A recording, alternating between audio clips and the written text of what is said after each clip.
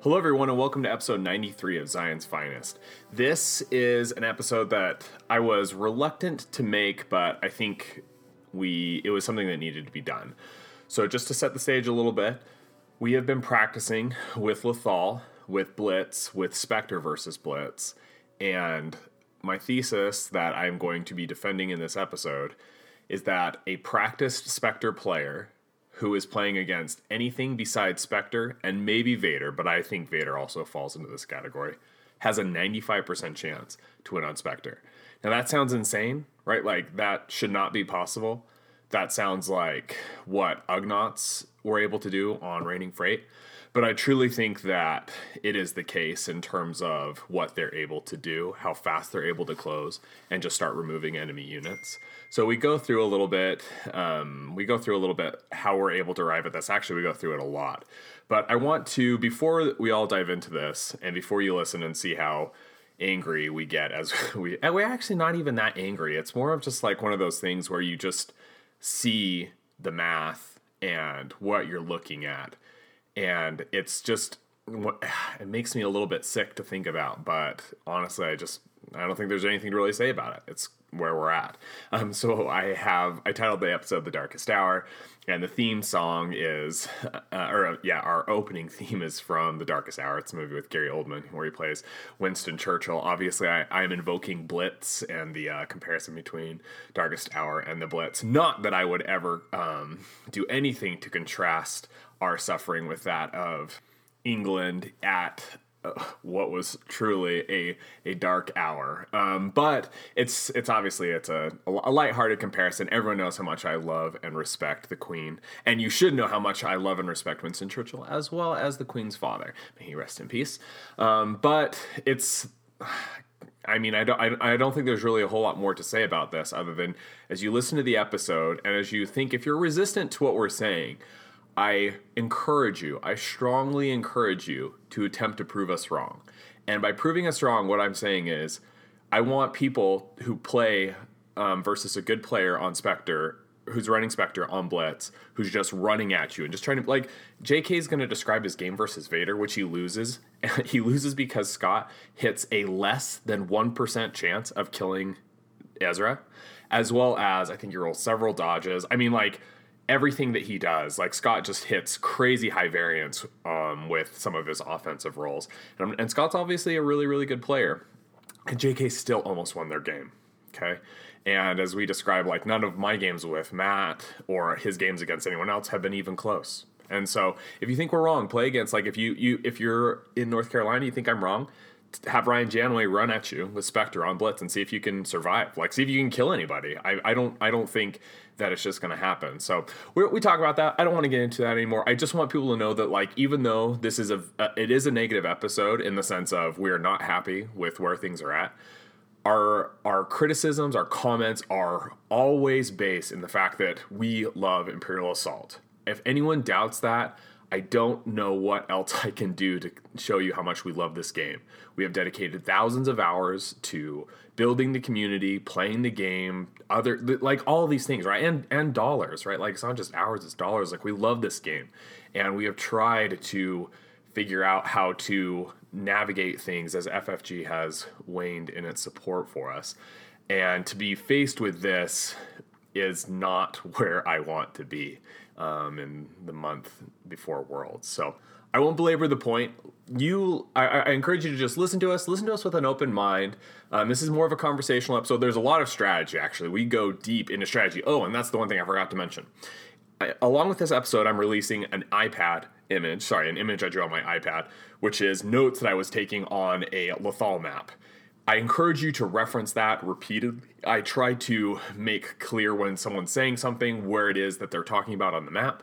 And so there's a lot of notations on it. You can feel free, obviously we could talk about on the Slack, but that map is pretty key in, like, terms of having a clear understanding as to what it is that we're talking about as we're going through. And with that, let's turn it over to the episode. Hello and welcome to episode 93 of Zion's Finest. This is Kenny Brown and I'm joined by a spate of brothers, including Matthew Scott. Hello, hello. So what we're going to be doing, as the title of the episode indicates, it is a dark hour.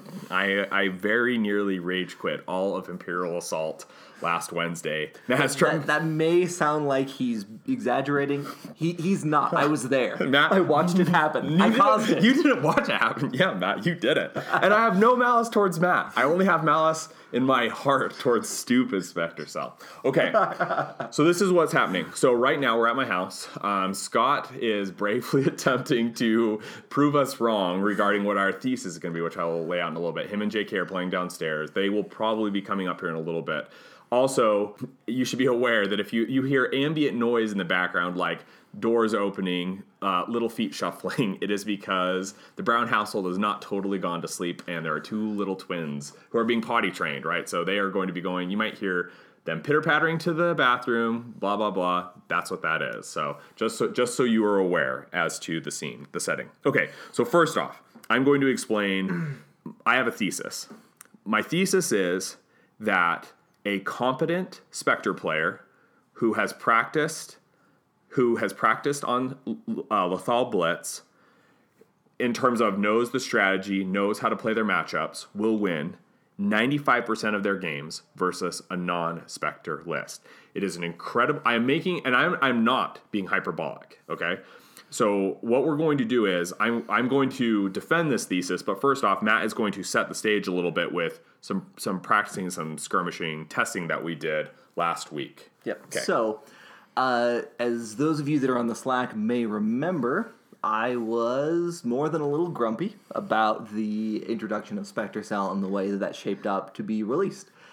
And as a result of that, I had not actually played Spectre Cell. I played against Spectre Cell. I had never run it myself until last week, maybe 3-4 days ago. Yep. And eventually I was like, you know what? This seems really difficult to beat. I'm going to try playing it, see what I can get sorted out. I also had not played on the Lothal Waste map yet. Wow, that's crazy. For whatever reason, I just never really got around to it. And so we were meeting to get some practice in for Worlds, and I was like, hey, I'm going to show up. I know people want to practice against Spectre. I'm just going to try it. First time, let's play. Yep. So we sat down to play Lothal. The other thing here that I think is worth mentioning was, in the interest of testing, I sort of decided that I was going to play as aggressively as I possibly could. Mm-hmm. I find a lot of value in testing and sort of pushing the envelope, pushing the edges of what is possible. Yep. And so I was sort of like, hey, these guys seem pretty resilient. I'm going to play as aggressively as I possibly can, and we'll see how punished I can get and then scale back from there. Yep. So the other thing that's worth mentioning is that I am not super well known as being a super fast skirmish player. No. I tend to take my time. I tend to think about things. I tend to think my moves through very carefully because I find that I make mistakes if I don't do that. Yep. On this evening when we were testing, in 3.5 hours, I played 7 rounds of skirmish. Yeah, it was... One of them was a Han Rangers mirror that Kenny and I were playing with, and that was like an hour. Yeah, that was a long game. And then the other 6 games were Spectre Cell against various things, and so 6 matches in 2.5 hours. We played back-to-back matches in probably half an hour, maybe. Yeah, half an hour, maybe. Maybe. I won all 6 of them. Yeah. All 6 of them. They were all in Lothal Waste. One of them was Fluctuations. The other 5 were on Blitz. So explain to us, what was your... So let's not talk about our Han Rangers game, except to say, so I just started playing Han Rangers because I think Han Rangers has got a really good... I thought that, well, it does. Han Rangers has got a really good matchup versus Spectre because Han Rangers thrives on picking off defensive targets at range and collapsing. And Han is such a strong piece that you just have got a lot of answers for Spectre. And I've had success. I've played people on Vassal. I've beat people on Vassal. I've played people, and I'm talking about Spectre, okay? But I had not played Han Rangers versus Spectre on Blitz, okay? Mm-hmm. So actually, describe your games with JK first. Yeah, so JK he ran 2 different lists. One of them that he's been experimenting with is actually really interesting and really smart idea, which is using the Bantha Rider. Yep. The theory being, hey, it has a lot of health. It can deal some unmitigatable direct damage that gets around those Spectre defense pips. Yep. 9 health, 9 health. points for 21 health, right? Yep. Like it's like Onar, right? Yep. Like you're not rolling defensive die, but it doesn't matter for Spectre anyway. Exactly.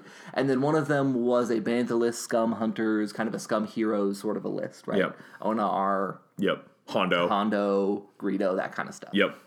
So, just to sort of recap, if you're not familiar, if you don't quite remember how Blitz works, the setup rules for Blitz are kind of interesting. So you each pick a deployment side, and then you alternate deploying figures to the map. You can pass just like a regular turn sequencing would allow you to pass, and you deploy them, and then they can move up to 8 spaces. Yep. And so you are rushing out into the different areas of the map immediately. So, and what we're going to do is, as we're talking about this, we're orienting the map around the following. The spire's on top, okay? So the outside deployment zone is on the left. The inside deployment zone is on the right. That's the red and the blue zones, respectively, Yeah. if you're looking at the code. Exactly. So, and what we're going to do is we're going to orient our discussion around kind of landmarks, like the major things. But just so everyone is aware, if we say top or bottom, it's because right now we're looking at a map on my computer and on my iPad. Also, I will be releasing, I'm going to be taking notes that we're going to be talking about on my iPad that I will release as part of our show notes, just in order to make more things clear. Yep. Okay, so start with you. So I ended up playing from the outside, the red left deployment zone every single time. And it was largely because I kept losing all my initiative rolls, and my opponent would pick the other side. It's the worst side. It's the worst side, right? Because your deployment is a little bit constrained in that there's a red dotted line that's on the top half of the deployment zone that cuts off your ability. Like you can put Gideon there, and I'm actually going to put that on the map. But otherwise, it's really hard to move people out of that position, right? And so, in keeping with my philosophy of I'm going to play as aggressive as possible and see what happens, I started deploying stuff on Blitz. So the sequencing that I sort of figured out that made the most sense was, so you pass as long as you can. Yep. Right? And then you deploy Chopper first, and you move him up so that he's adjacent to your terminal. And then, in order, you deploy Hera, Sabine, Zeb, Kanan, and then Ezra. Okay. And effectively what you're doing is you're looking to see where your opponent commits. Once you get down to the point where they have 1 or 2 figures left, they have their big guys, it's usually pretty easy to tell what area of the map they're going to try and focus on, if they're going to stay in their deployment zone, if they're going to try and control either the top right corner where their terminal is, if they're going to go towards the bottom left that has a little bit more ranged cover, whatever. And by the time that you've deployed Sabine, Hera, Chopper, you still have 3 scary attackers left, and they have to commit some of their attacking pieces. Yep. Those are your scariest attackers, right? You have your scariest attackers, and you have the option to deploy Kanan and Ezra together. Yep. And literally my strategy here was try to push Spectre figures down different lanes so that they can flexibly collapse on any area of the map. So along the top, I generally would have Sabine hanging out in her spire that used to be her favorite place and still is pretty much her favorite place. I mean, like, she can still hang around, like, so the top left, so if you're looking at the spire, it's the 9 squares. The top left square is still incredibly safe, right? Yep. Like, they have to get on top of the spire in order to get line of sight. And incredibly threatening. Right? Yep. Like, she can go out from there, toss grenades, take shots. It's a great spot. Yep. I would end up with usually something like Hera and Zeb are going to be in the top middle row, so kind of by the small spire. It's basically 8 spaces as far as they can get.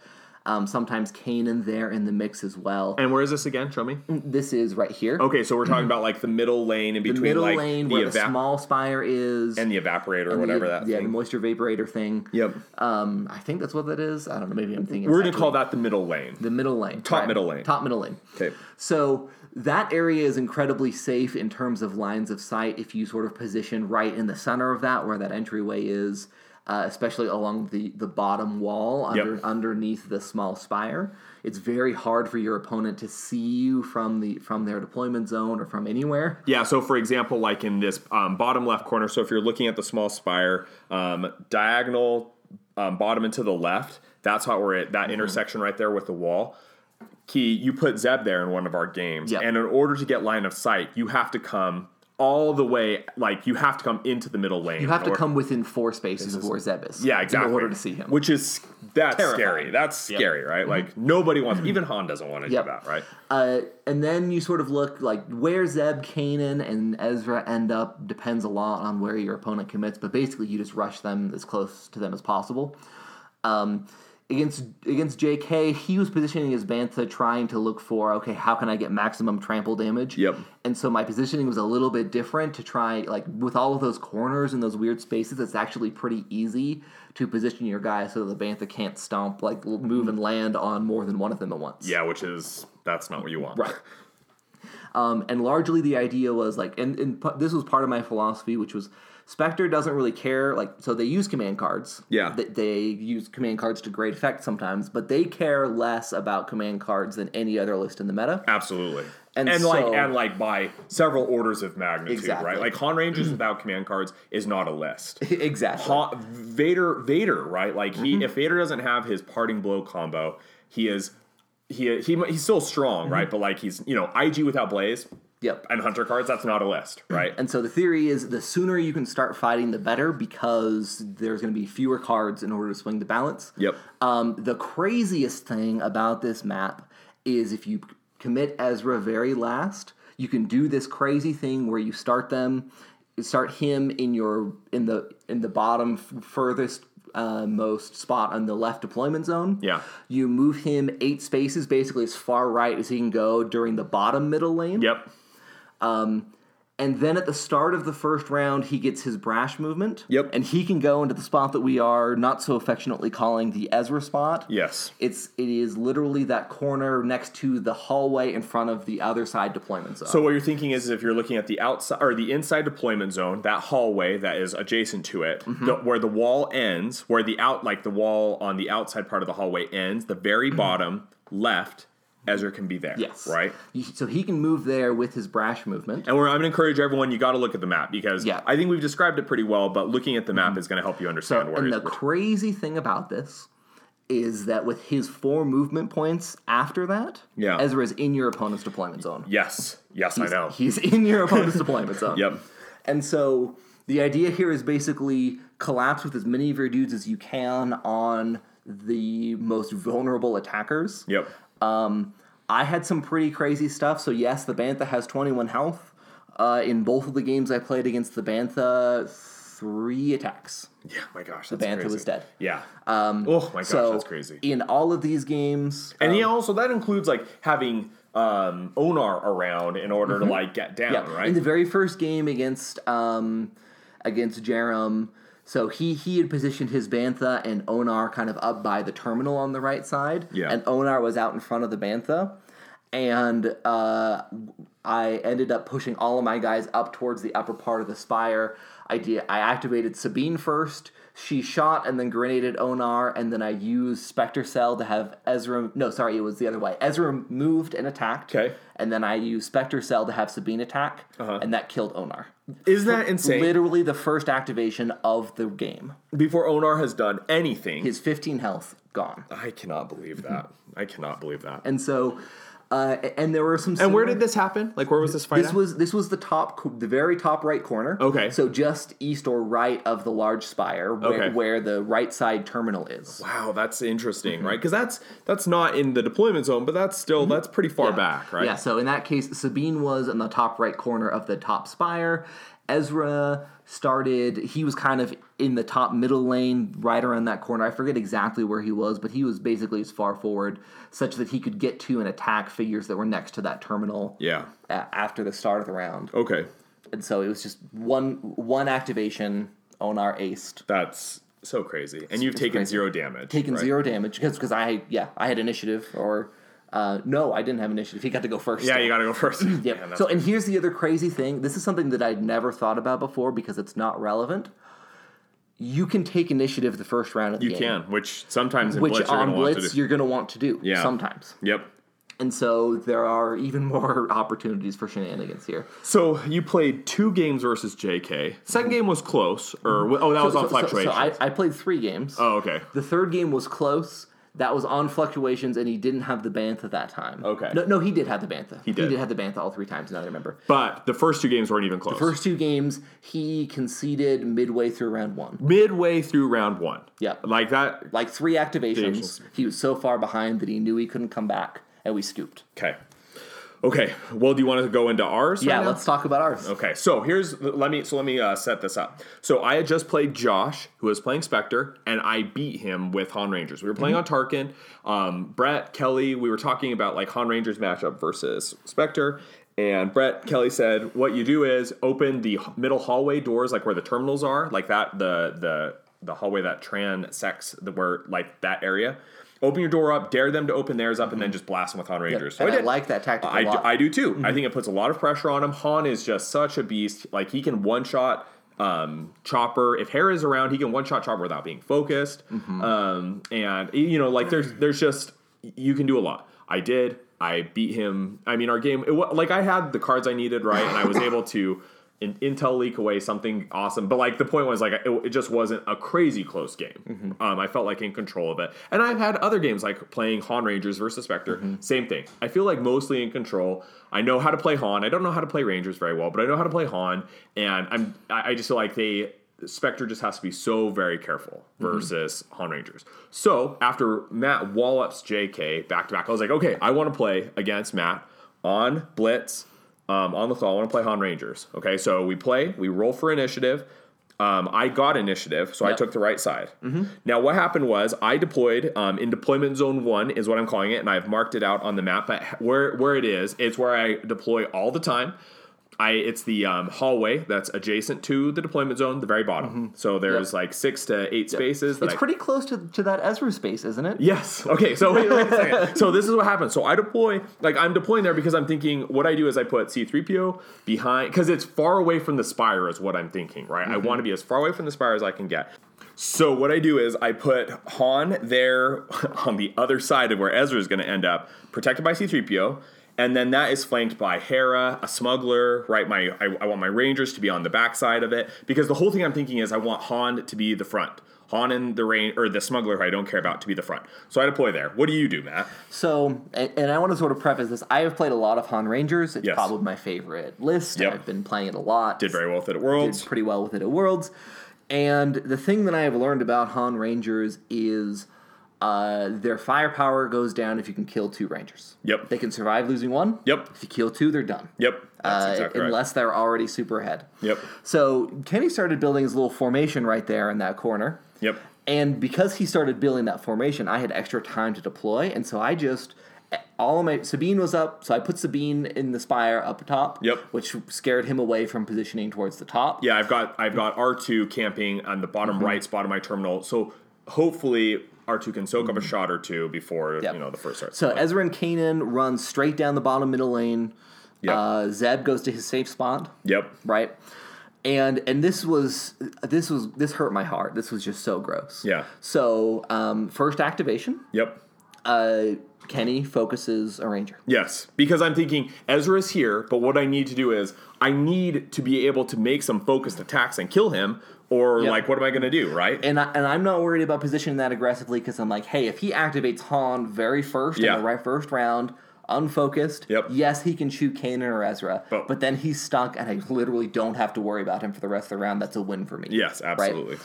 So what I do with my first activation is... And Ezra's in the Ezra spot, Ezra's in the Ezra spot. Yep. Zeb is in Zeb's safe spot. Yep. So I activate Zeb. Yep. Zeb moves 8, which takes him out of his safe spot, around the corner, and into the hallway. Yep. And he makes a melee attack against a Ranger.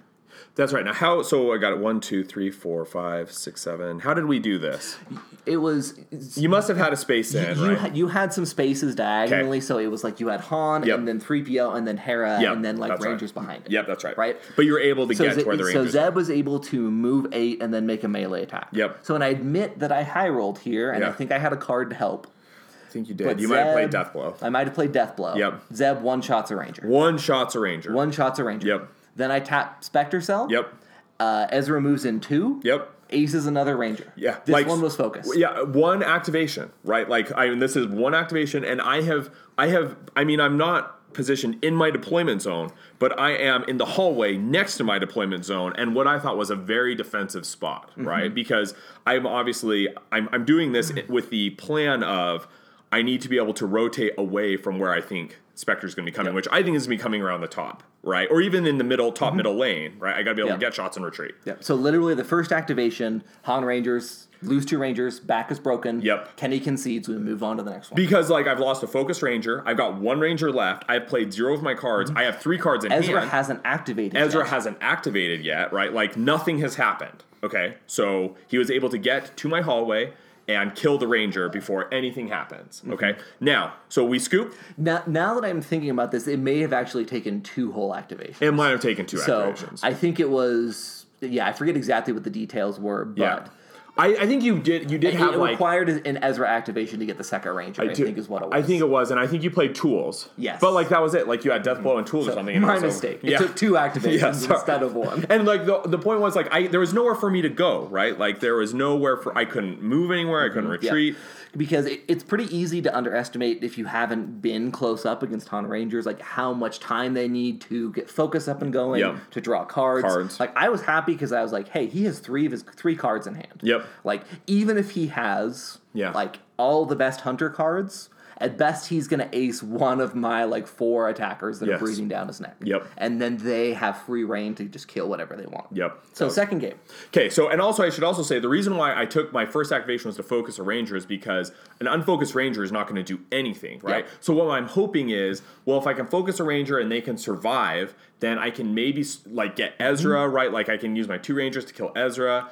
Han can, maybe kill Zeb with a double tap and with Hera and all these things. I'm just trying to think I need a teensy bit of time so that I can kill at least 2 of these threats before the game's over, and I couldn't do it. The game was over. Okay, so game 2, I decided okay, we're just going to do this to the max, and I deploy everybody is in my deployment zone. Okay, so Han is, and again this is going to be marked on our PDF.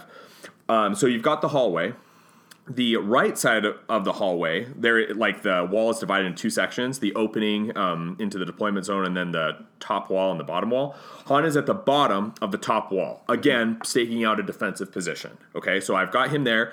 I think I have a smuggler to his right. Yep. And then 3PO and all of my Rangers are either behind him or in this in the bottom right corner of my deployment zone. And again, I'll mark this on the map. So I've got my guys as far away as I can possibly get them. Okay, now. Yep. So in this game, I made a bit of a mistake in my deployment where I split up Kanan and Ezra, which you don't want to do generally. So you made a mistake. So I made a mistake. Okay. So think about that. Okay. So I deployed. Sabine was in Sabine's new spot up by the spire. Yep. Kanan was kind of chilling up there with her. Yep. Zeb and Ezra go through the top middle / bottom middle lane. Yep. Hera is there with them too. And this is something we didn't mention, but is actually pretty relevant. So Hera's smooth landing deployment happens after the setup. Yep. So if you really want to cheat out an extra point of movement from one of your Spectre people, what you can do is move that one 8 and then put Hera behind them. Yep. And then they'll both get to slide forward 1. Yeah, so crazy. Ezra can actually get even closer if he wants to. He can make it into the hallway if you really want to go for it. Man, that's nuts. So, and I sort of looked, and I let Chopper sit on the terminal. Honestly, so this was the other thing that's crazy, is I genuinely spend a bunch of time being I would kind of rather have Chopper, in the fray attacking than drawing me cards. Yeah. And so there were a bunch of times where I thought about just moving Chopper off the terminal or not even worrying about that. This is what JK did in our games that we played weeks ago, right? He wasn't as aggressive with everyone else, but he was that aggressive with Chopper. And so Kenny starts focusing up. Yep. He starts... Because I'm still back, right? Cards. And Han's the one who I have R2's gone for a card. I'm I've got to be more defensive, right? This has got to be a more defensive position. Yep. So, but your R2 is on your terminal. Yes. Right? Yep. And so... He's bottom right of the terminal, bottom right. Mm-hmm. Right. And so I'm hey, there's some free stuff to do there. I can sort of move up and get some free attacks and stuff. Yeah. And so Kanan and Sabine sort of move around the top. They get some attacks in an R2. I think they kill him there. I do think they kill him. I move in with Ezra and Zeb. Oh no, they don't kill him. You hit him, but then I actually moved him back. He didn't die. That's right. Yep. That's right. Yep. And so we get to this point where I've activated all of my dudes round 1. I have he has closed, like you are closed the net, right? So his R2 has moved 3 spaces back into Kenny's hallway off the terminal. Yep. Next to him, I have Sabine and Kanan. Yep. Ezra and Zeb are in what we were previously calling deployment zone 1. Yep. They're knocking on the door. Yep. Kenny has a bunch of dudes in there. I've got 2 focus rangers. I've got Han, right? Like I've got Han. I'm like, okay, this is my chance, right? Yep. But I only have 4 cards in hand because R2's gone for a card, and I've got 3 other cards, right? Yep. And also, I should say, I have primary target, assassinate. Let's see what else I have. Call the Vanguard. Yeah, he has all the cards. I've got great cards. You don't have on the lamb, but you don't have pretty on much lamb. everything else that you might want. Yep. Okay, so what happens is initiative passes to me. Actually, wait, I did get some attacks off with my Rangers. Yeah, you got some attacks. So this is what happens. So Matt has dove Kanan. He is on the top half, or he's in the hallway that's outside my deployment zone. And I just want to emphasize, this is really dumb to do. Yes. Against Han Rangers. Yes. For every other list in the game. Yes. You just walk up and stand there and let them shoot at you with focus attacks and cards. Yes. But the thing is, this is round 1. Yeah. And so they don't have all the cards that they're used to having. Yeah. Except I do have great cards. And I get 3 focus shots off on Kanan because I've got primary target, remember? Yep. So I've got 3 focus shots on Kanan. I'm not able to kill him. Now that is like somewhat not common, but it's also not like that's not crazy, right? And I have to play assassinate in order to kill him. At this point, I have spent assassinate, primary target.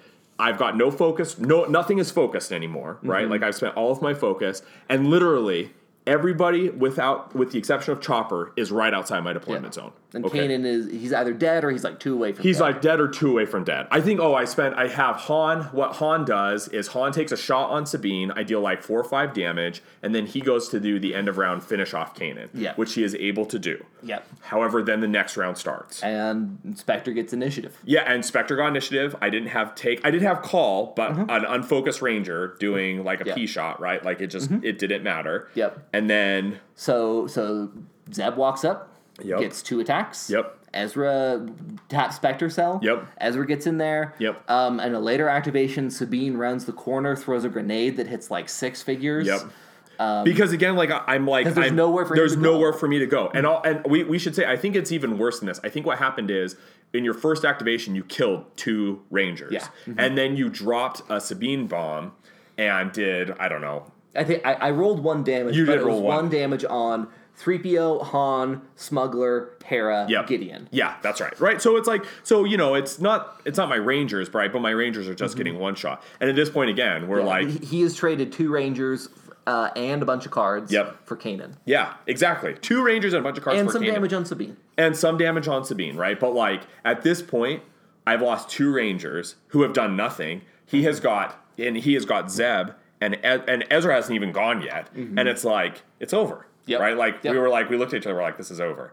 So we scooped again, right? So this is the start of round 2. I'm able to survive only because he is somewhat limited in movement. I'm like, hey, I want to try this Lover's Box. 5 games into my Spectre winning streak. Damn, this is nuts. So we try this out. So what I do is I'm like, well, let's try this thing that Jeremy's been working on, the Lover's Box, which is just the box, but you have Leia instead of Hera and 2 smugglers, and the idea is, it's better versus Spectre. So this time what I do is I actually camp in the bottom right side of the map because I probably shouldn't have done this, but I'm thinking I want him to have no lines of sight or no protected lanes coming towards me so that wherever he goes as he's approaching, Hera or Leia is going to be able to get a double tap. That's my idea.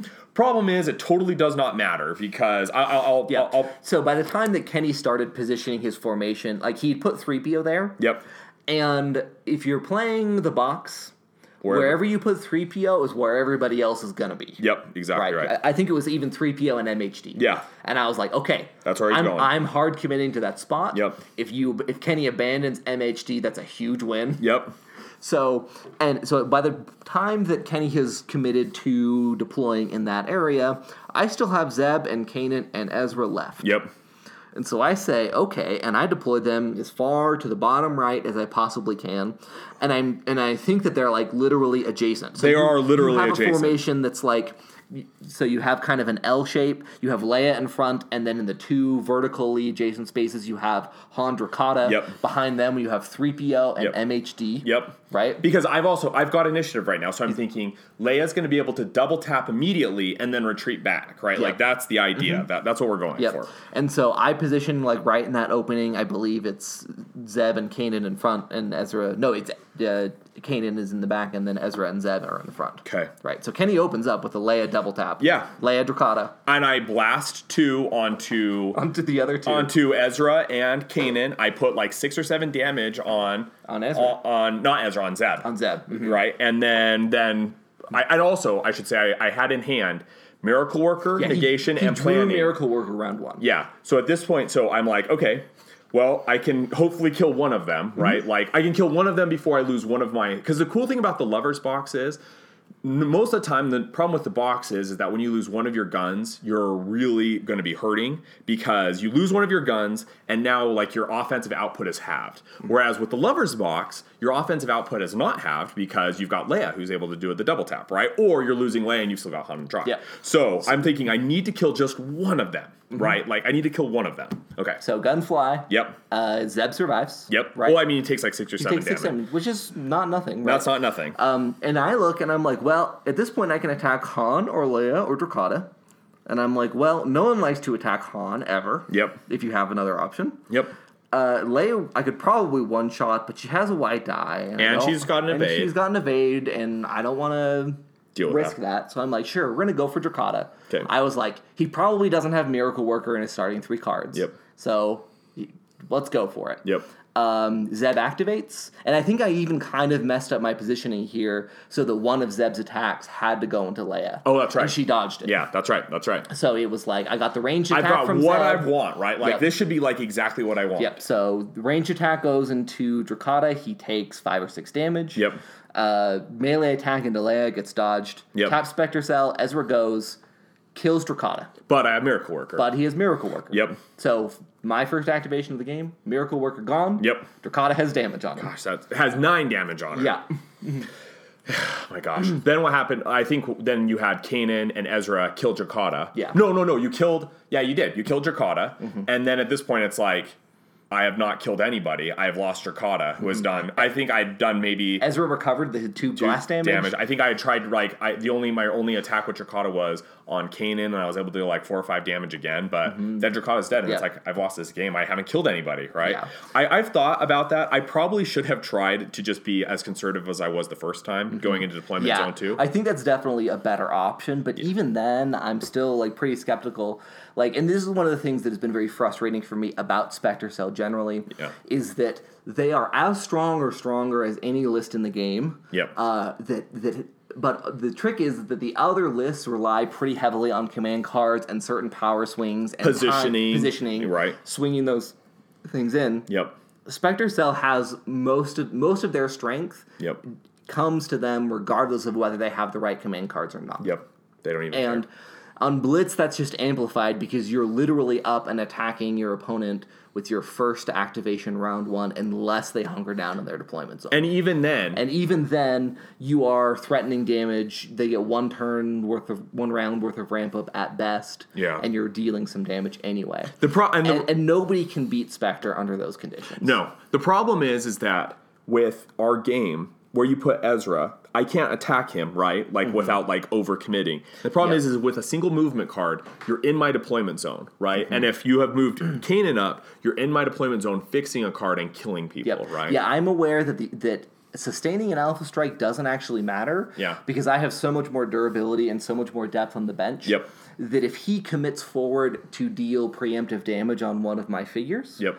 I'm still going to win that trade Yep. because he has moved forward to attack me. Yeah. And so I can then push forward. It's like... I say I was giggling for like 2.5 hours while this happened, but it was a giggle of despair. It was not a giggle of enjoyment. It was the laugh of the mad. A mad cackle. Yes. Yeah. Yeah. So, TLDR, Blitz, Spectre is really dumb. Yes. I know we have Scott and Jerem here. They were going to talk about their experience testing with Vader against this option, which is maybe our only hope. We are. I mean, I honestly think it's our only hope. It sounds kind of ironic, but Should we come over to the microphone? yeah, you can come over. But before we do that, I just want to the sum, and I truly think this. I know I'm not like a super experienced Han Rangers player, but I'm a super experienced box player. But again, this was my first night ever playing Spectre Cell. Yeah. Don't sell yourself short, Matt. You're just talented. Matt is talented, but Matt's talent was, I know how to push myself forward. And my primary skill is on a list that has exactly the opposite skill set from this list and Han Rangers. And with that being the case, I'm going to say that if you are running a range list that is dependent on focus, or not even dependent on focus, if you're running a range list that's dependent on command cards, you're going to lose 95% of your games versus play. If not more. If not more, right? Like, our games were not even close. They were not even close. I had the box designed to beat Spectre, and our game was not even close. The longest a game went was middle of round 2 before I concede, and most of them were round 1. Okay, so right now we are joined by JK and Scott. They just played a game. Same thing, Blitz. Except JK was playing Spectre, Scott was playing Vader, Palp, Thrawn. So the quick setup is for them, the deployment zones were reversed. Scott was on the outside, JK was on the inside. JK, tell us about how you approached in terms of setting up on Blitz. Okay, so and you can look at there on the mic. Yeah, so I essentially did the same thing that Matt was doing. My goal was to roll as far forward as humanly possible with as little strategy. There was strategy to it, but the strategy is I'm going to beat you with Matt. Right. The goal wasn't I'm gonna play around and I'm gonna get objective points. I didn't care at all. Yeah. I was gonna kill things, and so Chopper was front corner of his terminal. Okay. Sabine was top right corner. Okay. Of the spire, so the opposite of what Matt is. Okay. And so what I'm going to do is I'm going to be marking on my iPad dock, and the green is going to be the marks for JK and Scott's game. I had Ezra, right above or fairly close, whatever 8 spaces is, as far as you can up top. Okay. I had on top of the spire. On top of the spire. Okay. And then I had Zeb, Kanan, and Hera on the bottom. Below the spire. The other side. Okay. Towards the deployment zone. Okay. And then Hera moved Kanan underneath and Zeb one forward. Okay. So that was... Okay, so that's your deployment zone. Yep. Okay, so now just give us... Because I'm just going to be doing this while you're talking, so keep going. So what I do, I immediately brash Ezra forward to where he's right on the right... Top right of the terminal. Yeah, he's right on the terminal. Okay. So you are exposed line of sight. Yes. Okay, now let's have Scott describe where he has set up. So I set up going with my officers first. So I put one officer 2 spaces from the terminal behind the blocking terrain that's the big white cylinder. In the top left corner. In the top left corner. On the objective point. Okay. On the objective point. Okay. I had another officer 2 back from the terminal adjacent to the wall next to one of the black empty spaces, the one further back. Okay. Then I put my death trooper immediately behind him up against the wall. Okay. Thrawn went to the opposite corner, so he went to the very end of the wall. Okay. Then the Emperor split the difference between Thrawn and the Death Trooper. Okay. And I put Vader. Actually, sorry. The Death Trooper was one behind the officer. And then I put Vader. So Palp would have been right here? Yes. Okay. And I'm just describing, so Scott is describing this on the map. I'm drawing this, but what he's doing is he's deploying everybody in the hallway. And you just describe it on the map. I'll write this out. Okay. And then we had Vader in a V shape, fill in the V shape between the officer, and then diagonal Vader, then diagonal Death Trooper. Okay, cool. Oh, so he would have been right here. Yeah, so he'd been right there. Okay. So, yep. And I had initiative, and so I deployed that in the order I described it. Yep. Okay. Just to be able to position towards, in response to Spectre Cell as much as possible. I'm not going to get advantage, obviously. He's going to get the last deployment. Okay. So now I knew it was coming. Yeah. Okay. So you've deployed. So Scott has not deployed far back, which is probably the right play with Vader, obviously, and Scott knows what to do with Vader. So now let's describe what happens. Okay. So I have initiative. So the first thing I do is I'm like, okay, Ezra's super far up. So what do I do? So Vader can come up and try and kill him in one shot. Not going to happen. Yeah. Even if he rolls a blank and Vader rolls near perfect, doesn't have to roll perfect, but near perfect, I can do it. Mm-hmm. But Most likely that's not going to happen. He could have on the lamb. Yeah. My opening hand, I get Dying Lunge, Face to Face, Strat Shift, Intelligence Leak, and 4C. Okay. Bonkers. That's crazy good. like a perfect hand. You would like Parting Blow. Yeah, You would like Parting Blow. Yeah, it's You're not. right. It's not. Oh, don't worry. You'd want Strat Shift instead of Strat Shift. You want Parting Blow, right? Yeah, And maybe well, not no, face to face. I still have to pitch. I mean, in this case, I don't care about 4C. I don't care about Dying Lunge right now. True, yeah. I mean, obviously, I like Dying Lunge. Yeah. But it's probably a round 2 card that I want. Not on Blitz. Yeah. Well, in this case, yes, we'll get to what happened with Dying Lunge. So what I do is I say, all right, I'm going to do my favorite thing to do with this list, and I'm going to Death Trooper Field Tactics. Okay. So I activate the Death Trooper. He gives Vader a damage token. He plays Intelligence Leak. JK's got Force Surge, Pummel, Fleet-footed. Okay. I'm looking for on the lamb. Yeah. So I'm like, I'll get rid of Force Surge because I imagine that's 2-3 damage on Vader for free. So we'll get rid of that. Yeah. Ezra's not going to get to play Pummel this round, so I'll worry about that later. Yeah. Come up, roll damage on. I have the Death Trooper attack Ezra because he's the only one he can see viably. Yeah. I roll max damage. Okay. He rolls 1 block. Okay. So it's 6 Pierce 1 coming at 3 block. Wow. Deals 4. Okay. Then Thrawn goes. We 4C. I get rid of Element of Surprise, I think. Oh, the strength in numbers. No, Strength of Numbers was 4C. Oh, yeah. Right. So then I played 4C, get rid of Strength of Numbers, which lets me draw Looking for a Fight. Okay. And then Wait. Why? You only draw a card if it's 0 cost. one or fewer. Oh, it's 1 or fewer Yeah. with 4C. Okay. Yeah. So then, and Thrawn gives himself a Surge token. Okay. I come up around the other corner, Okay. and I have line of sight to Ezra at 8 accuracy. I roll 6 accuracy with the +2 built in, so I make range. Wow. And I deal 6 damage to Ezra and kill him. That's insane. Yeah. That's I rolled crazy. a block. Or I rolled You roll the nothing. blank. Okay, so we crunched the numbers on this. The odds of Scott doing what he did to JK were less than 1% in terms of a Death Trooper getting four damage attack off and Thrawn hitting 6 damage at range 7. Okay. And not even that specific, but any combination of those 2 attack rolls at those ranges. Yes. Odds of killing Ezra, less than 1%. Okay. But that's how that happens. That That's how it happens, happens, right? That right? happens. Okay. Right. I was expecting to do 6. Okay. I wasn't expecting. I was hoping to do 6 between both attacks. Man, that's insane. So that's kind of how that played out. Okay. And then So at this point, then what happens? So I go, I actually think I activate Sabine, you did. and I roll Sabine up. 'Kay. 3 spaces. Okay. 4 spaces. Okay. I take a shot on the. So the Death Trooper had damage on it. Yeah, so the Death Trooper had 2 damage on him. Oh, I think did I go with Because he Chopper took it from first? Intel Leak. Yeah, so yeah, you took it with Intel Leak. Intel Leak. You actually went with Chopper. Yeah, I went with Chopper first. I system shocked the Death Trooper. Oh, so you yes. so you took Intel Leak, you took the Trainers cards. No, I took it as yeah. damage. Sorry. Okay. Yeah, sorry. He took all of it as damage. Okay. So he has 5 damage on it. Okay. 5 damage on him. Sure. Right, so I get another activation which I use to take my officer who's behind the blocking train, and I just have him come up and move Vader. Okay. Vader slides up. So Sabine goes. I roll up. I throw a grenade on the spot with the Death Trooper. I roll a 2. Okay. So I kill the Death Trooper. 2 damage on Vader. 2 damage on the Imperial officer. Okay. Yep. Shoot Vader. I do 3. Vader rolls really low. Uh-huh. He rolls his first couple of rolls were really low. I rolled 3 block between both dice. Yep. Okay.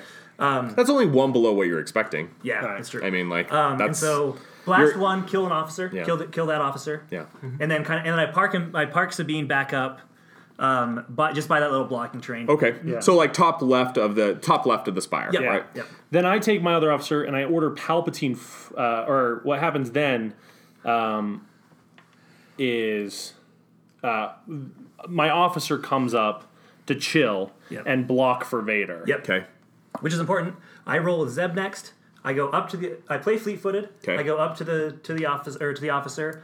I roll my melee attack. I roll my shot red green. Because then I have enough to step in and Melee punch attack him and jump back out. Okay. And so roll it. Enough to kill him. He re-rolls into a dodge. Okay. I then go, okay, I have enough because I'm gonna have Sabine Spectre attack, Okay. and I can't do that unless he's out of the way. Roll my red. He rolls a dodge. Oh my gosh. Which I do not want to roll because if my officer is blocking Palpatine's ability to force lightning. Okay. So I ended up moving. I leave him there. Okay. Then I come up, I activate Vader. Okay. He face-to-faces Okay. to be adjacent to Zeb, who is Okay. now standing on the terminal. Okay. I attack him and deal 8-9 damage. Okay. Yeah. That's And- high roll. And then I force choke him to deal an additional 2. He pitches a Yep. card that is Okay. meaningless. Yep. Okay. So at this point, Zeb has taken 11 damage. Okay. Yep. All 10 right. damage. 10 damage. No, I think- Oh, that's right. A plus. Yeah. A plus. It 2 was from 10. forcing. It doesn't. Yeah, it was 10. It'll Okay. come out in the wash. Okay. I then activate. Hera. I think I activate Hera. Okay. I Spectre Cell an attack from Zeb just to get him out because Yeah. I know Emperor's coming. 'Kay. So I take a step back, Hoping he doesn't have parting blow. hoping he doesn't have a parting blow. If he does, he does. And because you're going to get an attack, because he's going to get the attack anyway. yeah, yeah, exactly. I didn't have Doesn't parting blow. Step back, take a shot, do I think, 5. Oh yeah, that was the high roll. Took me up to 5. Because I did. I rolled double evade And then he re-rolled the evade. into a block, and then he added a surge back with Hera. Yeah, so I rolled the 2 damage and block and 2 damage with the green. So I high rolled. And I pitched a card, I believe, to add a block. yeah, I to think that. that's where you pitched. So no, I don't know. Yeah. Okay. Whatever you drew with 4C. Okay. Okay, and then I come up and I shoot with Hera, and Hera does. So I at think, this 3 point, damage. Vader's got what? 8 damage on him? 10. 10-ish? Okay. Oh, that's right, because the 2 from the grenade. Yep. Yeah. Okay. And then How much damage does Hera do again? just 2 or 3. Okay. It wasn't a huge. It Yeah, wasn't, Hera comes up and does 2 damage. Because I think I have Zillow. Yeah. You roll well, I roll poorly again. I had maybe one really good defensive roll with Vader, and he still took damage. Yeah. I think that one was like. I mean, your yeah. expected value with Vader is 3. If you reroll, you're expecting like a little over 4. Yeah. Right? Like that's what So you're. Hera puts 2 damage on Vader. Okay. So I'm currently at 12 damage. Okay. So Kanan still hasn't gone. Kanan hasn't gone. Kanan hasn't gone. Yeah, he's out of range of Vader at this Yeah. point. Okay. So then what happens is the Emperor follows Thrawn. Okay. Well, he moves just right to where Thrawn used to be, so that he can Emperor with Thrawn. Okay. Thrawn kills Zeb. Okay. How far of a range is that? It's exact same 7 accuracy. with no surge. With Yeah. no surge. I rolled it natively on my dice. Okay. You guys keep talking. I'm going to do the math. Yeah. So that happens. Yeah. And how much damage did you need to do? 5? 4. I attempted. Oh yeah, Oh. 4. Yep. So I need to do 4 damage. And then the Emperor came up and just went for some objective play. Okay. Yep. So and then Kanan came down. He took a swing at Thrawn and did like 4 damage. So that's 23%. Yeah, on yeah. That, So to finish off Zeb with that Thrawn attack? yeah, so Thrawn had a 23% chance to kill Zeb. Yep. From range 7. yeah, Came in, attacked Thrawn. Did like I think it did 4 or 5. I don't Okay. remember You what did it was. 4. 4 With Kanan. With Kanan. Okay. yeah. No, you did 5. I did 5. That's You right. did 5. Okay. Then end of round. End of round, Vader moves up and attacks Hera with a red attack. Okay. Yep. He deals 5 damage to her. Okay. Yep. Because I think you did something to add a block, or there's some. Some he yeah. was I going don't to have done 6, but it ended up being Yeah. 5. You got reroll with Kanan. No, it wasn't that. I'm trying to remember exactly Yeah, what it I'm was. trying to remember what it was. But Okay. I remember that. Oh no, what it was that he rolled a 3 block, and I had Pierce 3 because I rolled Oh, yeah, 5 surge. damage and a surge Okay. on my dice. So he had 1. We thought it was 6. It was 5. Okay. So he has 5 damage. Vader is now adjacent to Sabine and Hera. Okay. So he goes first. Okay. Sabine moves away. I had drawn parting blow. Why didn't you toss a grenade first? I was adjacent to him, so I'd have tossed a grenade on myself. Why not like toss it like on the other side of him? Because Hera's on the other side of him. Okay. Yeah. Where I'm legit. So I see what you're saying. Yeah, I see yeah, what you're saying. yeah. So She moved away. Parting blow. okay. you can't do 11 damage. Vader can't do Yeah. 11. Okay, no, wait a second. I got a question about this. How much life does Vader have on him right now? 4. He has 4 health left. Yes. So why not attack him first? Just go for the risk and like just try and like drop a grenade on him, and maybe you kill Hera, maybe you don't. I wanted to see the Spectre Cell. Okay, bonus. okay, Like, all right, I mean, all right. It's yeah. You're more like let's just see how this goes. I think yeah. and There also, was some reason. Okay, Yeah. that's fine. That's Yeah. So moves away. I parting blow. fine. Got 11 health. Yeah. I deal 9 damage. Okay. And then so I know. Which is basically expected outside of a dodge. Yeah, I have Dying Lunge in hand, but this stuns me. Okay. So he rolls a grenade on Vader, no a surge. damage. Yep. No damage. No 1 damage. or 6 on that. Yeah. Okay. Then he attacks. How much damage did you do? How much damage did you do to? 9. 9. Yeah, Your chances of doing 9 damage are 5%. That calculates in with the dodge. I mean, I know that's in there, but, But it's a like- little bit better without the dodge. But yeah, So like 10%? Yeah, 12%? There's a reroll that Vader has. There's a reroll, right? So that's going to push it up I a did little bit. reroll with Okay. reroll with that, so that is there. I also, I'm sorry, I forgot to mention, I had a damage. yeah, he token. did have it. Oh, okay, so okay, okay. That puts it up to. So that's a 15% chance. Right. Okay. So not Huge difference. Oh my right. gosh. So 9 damage to Sabine. He then attacks Vader. This is the one where I rolled well enough that he only dealt 1 damage. yeah, he rolled 5 block. And he Okay. was forced to pierce 2 and I zilloed it. Okay. Because otherwise it would have meant that I could activate the Emperor and kill Hera with attempt. Okay. So I've got Vader sitting at 13 damage, stunned. Yep. Which is not. Actually, Yeah. what it was is I took no damage because I pitched Dying Lunge. Yeah. Because I thought You're stunned. I'm stunned. It's not going to matter. Yeah, so he still has 12. Yeah. I activate Spectre. So I have Pummel in my hand. Okay. I activate Spectre Cell to get Kanan next to the officer, or next to Thrawn and the Emperor. Okay. Ooh. He attacks the Emperor and does 8 damage. Good night. Yeah. This is just a bloodfest. Yeah. So then I have a choice. I can activate Vader Okay. and kill Hera Okay. or Sabine, but I'd kill Hera because Sabine's activated. Wait, how are you going to act? Vader's already gone. No, Vader No, is just not gone. parting He parting blow. Oh, parting blow. That's right. JK Okay. had first turn. That's right. Or I can activate the Emperor. Okay. Do a Force Lightning, Tempt, Attack, and Thrawn attack on Kanan. I opt to do that because my thought is Kanan will kill Thrawn or the Emperor for sure. Yep. I completely forgot that he had Pummel in his hand and could kill both of them. Yeah. So this was definitely the right choice. And I thought, yeah, Hera could kill Vader. 4 damage. I have no cards in hand. I have no block tokens, but It's a better play. we'll yeah. roll the dice. So I think I do 10 damage to Kanan. Yep. And weaken him. So he's weakened. I deal 10 damage. 10 damage is between 2 attacks and a Force Lightning. Yeah. Okay. Yeah, Okay. that's, Yeah. that's, So that that's was good. complete. That's- So that's which fine. takes and the I Emperor up. think I even re-rolled into a 3 block. Yeah. Okay, So okay. it was the Emperor had rolled 5 damage Okay. and had built-in Pierce 3. Okay. Thrawn did 4 damage. Yeah. Or something like And then that. 3 damage Yeah. with the, Yeah. So 10 damage between all of that. 'Kay. He plays Pummel Yep. and kills the Emperor and takes Thrawn up to 8 damage. But neither of us rolled very How well. did you not? I rolled surge, damage. And he was I was weakened. weakened. And you were weakened. Oh Yeah. my gosh. So then Thrawn. So I say okay. Oh my gosh. So Thrawn kills or doesn't kill Kanan. Thrawn does 3 damage to Kanan, Okay. and then Oh no, doesn't kill. He kills one away Doesn't kill. and moves away, Okay. and then.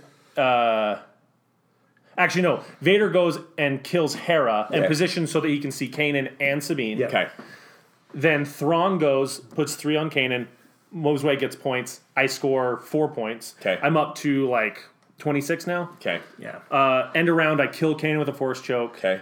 He doesn't have take initiative. I have element of surprise. I just go kill Sabine. Okay, so first off, I got to say, I mean that's awesome, Scott, that you won, and I assume you are probably the only person who could. But you rolled perfect Yes. damage. So at the beginning of this episode, Kenny said that we expect Spectre to win this on this map Yep. 95% of the time. Yep. Based on what we've heard, this sounds like the other 5%. I think so. Here's let me qualify. I will say let me make the odds starker. If you are running a range list versus Spectre, I think you have got probably a 2% chance of winning on Lothal. If you have got Vader, I'll give you a 8% chance. Of So beating it. let's throw this out here, right? Okay. So we played 1 game. Yes. Here are my general takeaways. Uh-huh. You'll never have rule by fear is your best friend. Rule by Fear is so Yep. good in this matchup. Yeah, Yes. because you're not going to get the cards. I never drew 2 cards. I just Yeah. never had either. He was contesting or he had killed the people that were sitting on the terminal. Yep. Those cards made a big difference for me in Yeah. some cases. Yeah. Face to face was a big help. Pitching cards was a big help. Yep. So all of that's good. We ended the game where I had Thrawn and Vader within 1 and 4 respective of their death. Wow, that's crazy. He had just Chopper left. So I mean, we both had some extraordinarily good and bad rolls. Well, I mean, let's qualify that. Right. You had some extraordinarily good rolls, right? Right, and Jake- when I say good and bad, I Yeah. mean he rolled a blank and I rolled max damage. yeah, Yes. And I mean, I rolled pretty abysmally with Vader's Sure. defense, Yeah. but Yeah. that's fine, Yeah. right? Like, it swings and roundabouts.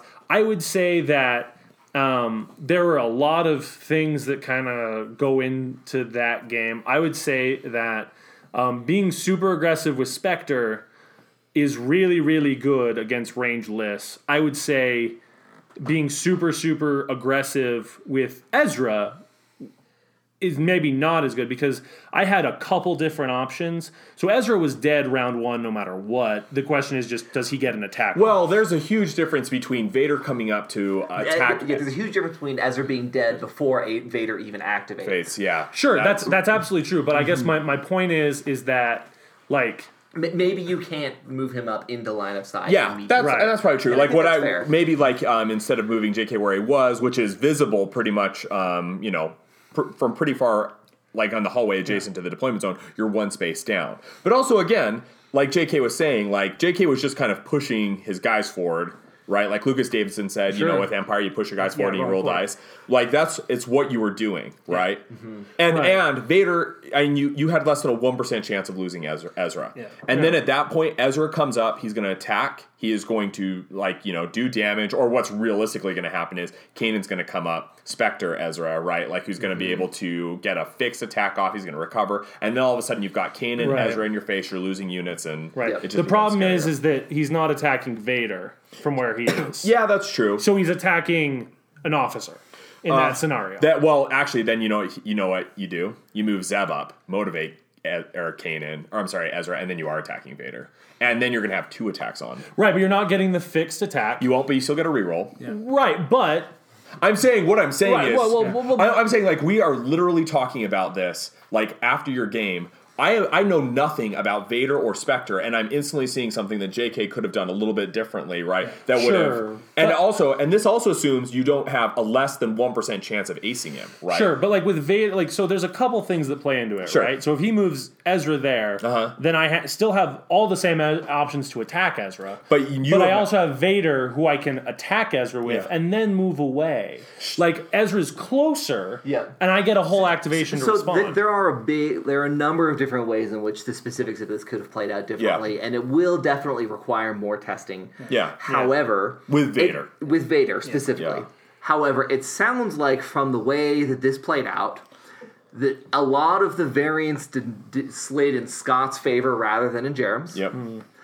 And the game was still very, very close. Yeah. Right. It was a couple. I mean, there was some significant. I never rolled well defensively. You rolled once. You did Once out of 6 attacks. but like JK never did, right? Like JK rolled defensively. He rolled 4 3 blocks. Okay. So like on black dice. Okay. The only poor defensive rolls he had were with Ezra. Okay. And those were big, really important rolls. And obviously he didn't dodge with Sabine. Right. And 1% chance. Obviously. Here's the thing, regardless of anything, if Ezra's alive, it's a lot harder for me. Sure. Because, here's the thing, I'm going to assume, at worst for JK and at best for me, Ezra does 1 attack, probably is going to go after Vader, because why wouldn't you? Yeah. Is going to do 4 damage, because he's not getting his dice fixed, right? If he's activating before I kill him, right? Then he loses Ezra. Yep. And so if he does 4 damage, then is that difference between Vader living or dying? I'm having to pitch an extra card, so I'm losing that card. There's a lot of stuff that goes into that. And there's the extra action calculation that you would have to expend in order to finish Ezra off. Yeah. Sure. You didn't have to spend. Yep. Sure, there's a lot of factors that go into it. And so my takeaways from this are with Vader specifically, it's a dice game. Yeah. It helps if Spectre's ignoring objectives to pick up objectives where you can. Okay. You're not going for objectives, but if your officer can be there, if you can be adjacent with Vader to an objective before he's going to force choke someone, great. Pick up those couple of points. Because in this game, what you need is your margin's still really tight, right? Yeah. You need to kill people and stay ahead on objectives, right? Points wise, we weren't close because Vader was still alive. Yeah. And I've got 17 points tied up between Vader and the upgrades. Yep. But figure wise, we were really close because all he has to do is kill Thrawn. And damage wise, you're very close. Yeah. In fact, actually, we were exactly, because 5 health on Chopper and 5 health on my 2 figures, we had exactly the same amount of health left. Yeah, that's insane. Not the same damage potential, but same health. Ultimately, what I came down to was I lost Ezra before I went, and it was essentially a coin flip, and that's insanity. See, this is my big problem, and this is why I am just filled with despair at the thought of Blitz, is because Scott is the best Vader player in the world, Hassan, are you hearing me? Yeah. Son. Scott is the best Vader player in the world. Okay, maybe Arvidas. Okay, you can share the crown with Arvidas. Call it top 3. Let's just say West Coast, East Coast. Sure. Scott has played. He is a world quality. Yeah. And Scott knows how to play Vader way better than JK knows how to play Spectre. Oh, yeah. Right? And this game, I think, like, and obviously it takes more testing, right? Like, that's why we need more games with Vader. Yeah. But, like, that is how close the game was, right? And that is just, I just cannot imagine a world in which we live in which Spectre has got an 85 to 90% chance to win on Blitz. And the concern that I have about this, right, and this is me predicting doom in the future, right? Yeah. So if there's not a matchup where we figure out something that can beat Spectre on this map, Yeah. I honestly don't see a lot of reason to take anything else to Worlds, period. Yeah. Like, it's so strong in all the other maps, period, right? And then you have this map where if you're not in a mirror, you are somewhere between advantaged and hugely advantaged. Hugely. I mean, we can't qualify it. Like, you're hugely advantaged, right? If you were playing, so this happened not months ago, but like a month or so ago. JK and I played. I beat him with the box on Blitz. He was playing Spectre, and then JK was like, "Oh, I just got to rush you, right? Like, that's what I'm gonna do. I'm just gonna rush you." Yeah. And all of a sudden, I was like, "Oh, I don't know what I'm supposed to do." That's a thing, right? Like, I'm like, I don't know what I'm supposed to do in that scenario, right? Well, and the short answer is, if you're running in a list that requires ginning up, right? There is nothing you can do. Yep. They will be in your face. They're going to be removing two of your Rangers before they've had a chance to do any meaningful damage. So I think what we have to do is we have to treat this a bit like chess. Okay. Right? So we have to assume where they start with 4 queens and you start with 1.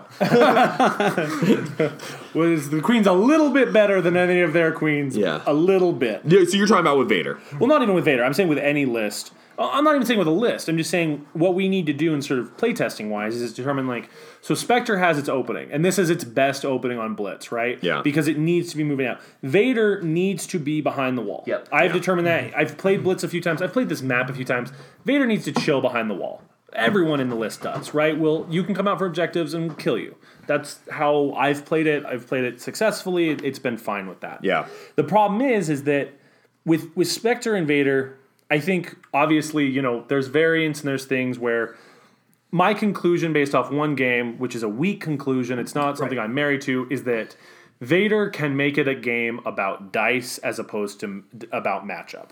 Okay, right? That's fine. Like, I think that's and cards, right? So I think there's enough luck there that Vader can beat Spectre. I think it's better than an 8% chance. I think our game was ridiculous, for sure, but I think it needs more testing before we can make any conclusive statements. I'll agree with that with Vader. Yeah, I will it's time agree to with overreact. Yeah. without just from hearing you guys and trusting you and not thinking about it, I am confident that Han Rangers will be annihilated. I'm confident that the box will be annihilated. Yeah. Anything that needs time, because my Vader, I didn't need to ramp up. Yeah, we did talk about this on the Slack. And with the cards, even that, I felt the pain of not having 6 cards. I'm used to going to fights with 6 or 7 cards, and with Thrawn having gotten rid of 3 or 4 cards from my opponent. Like, that's what I'm expecting. I'm expecting late round 2, early round 3 scrimmaging with my opponent. And with this, it was done at the beginning of round 3. Yeah. It was cleanup.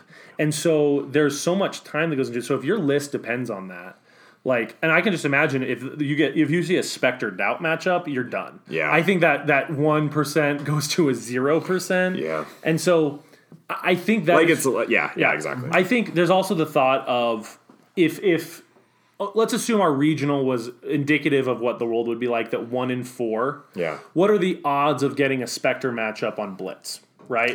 So that's the question. It depends where it falls. It depends where it falls in Swiss. So, exactly. And I think I think that's vanishingly unlikely. Yeah. We talked about this on the Slack where Hassan was like, what's the American meta going to be? And I said it's going to be a third Spectre, half.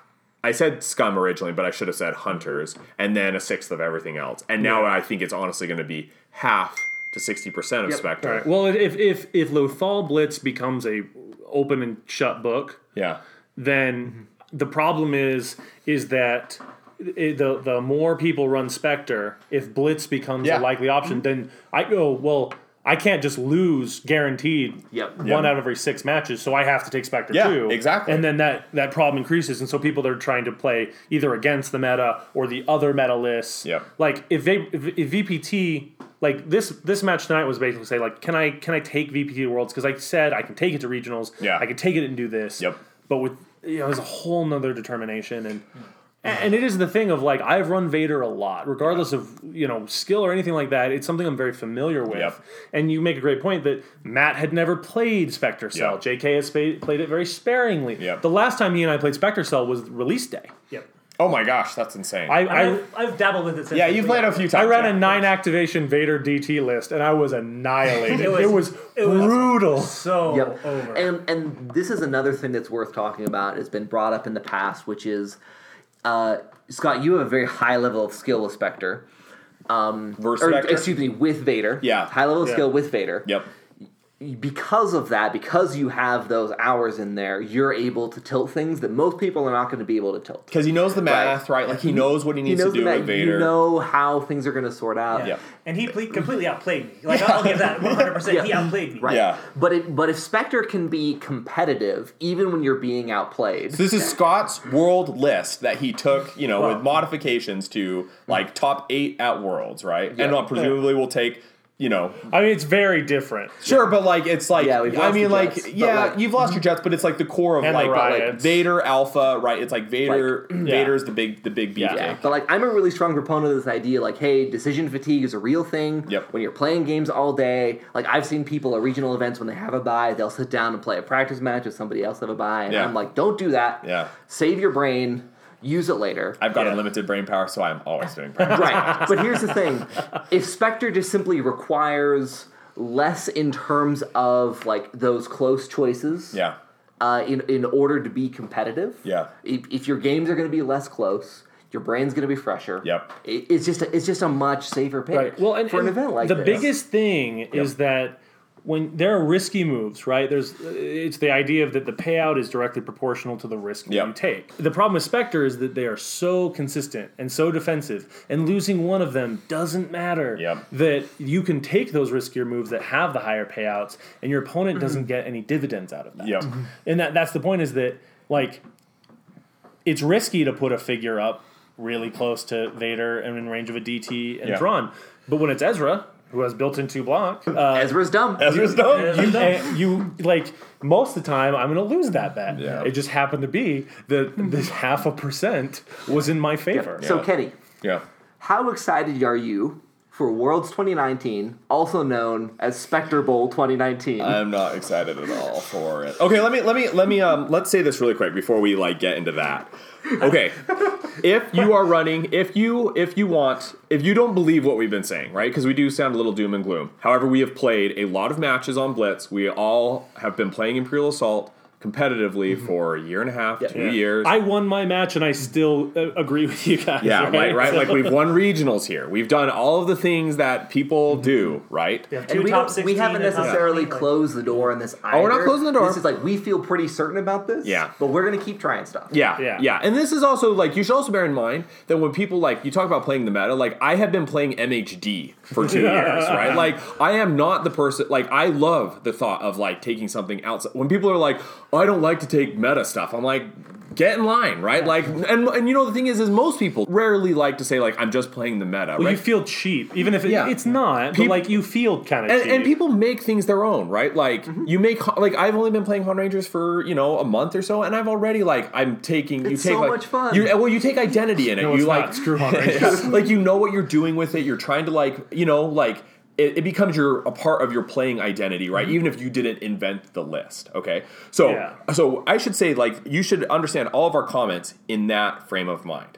With that being the case, if you don't believe what we're saying, just go play versus Spectre on Blitz and run along the top, near the spire, and through the top middle hall. Just run at your opponent and see if you can lose the game. Yeah. In fact, do this.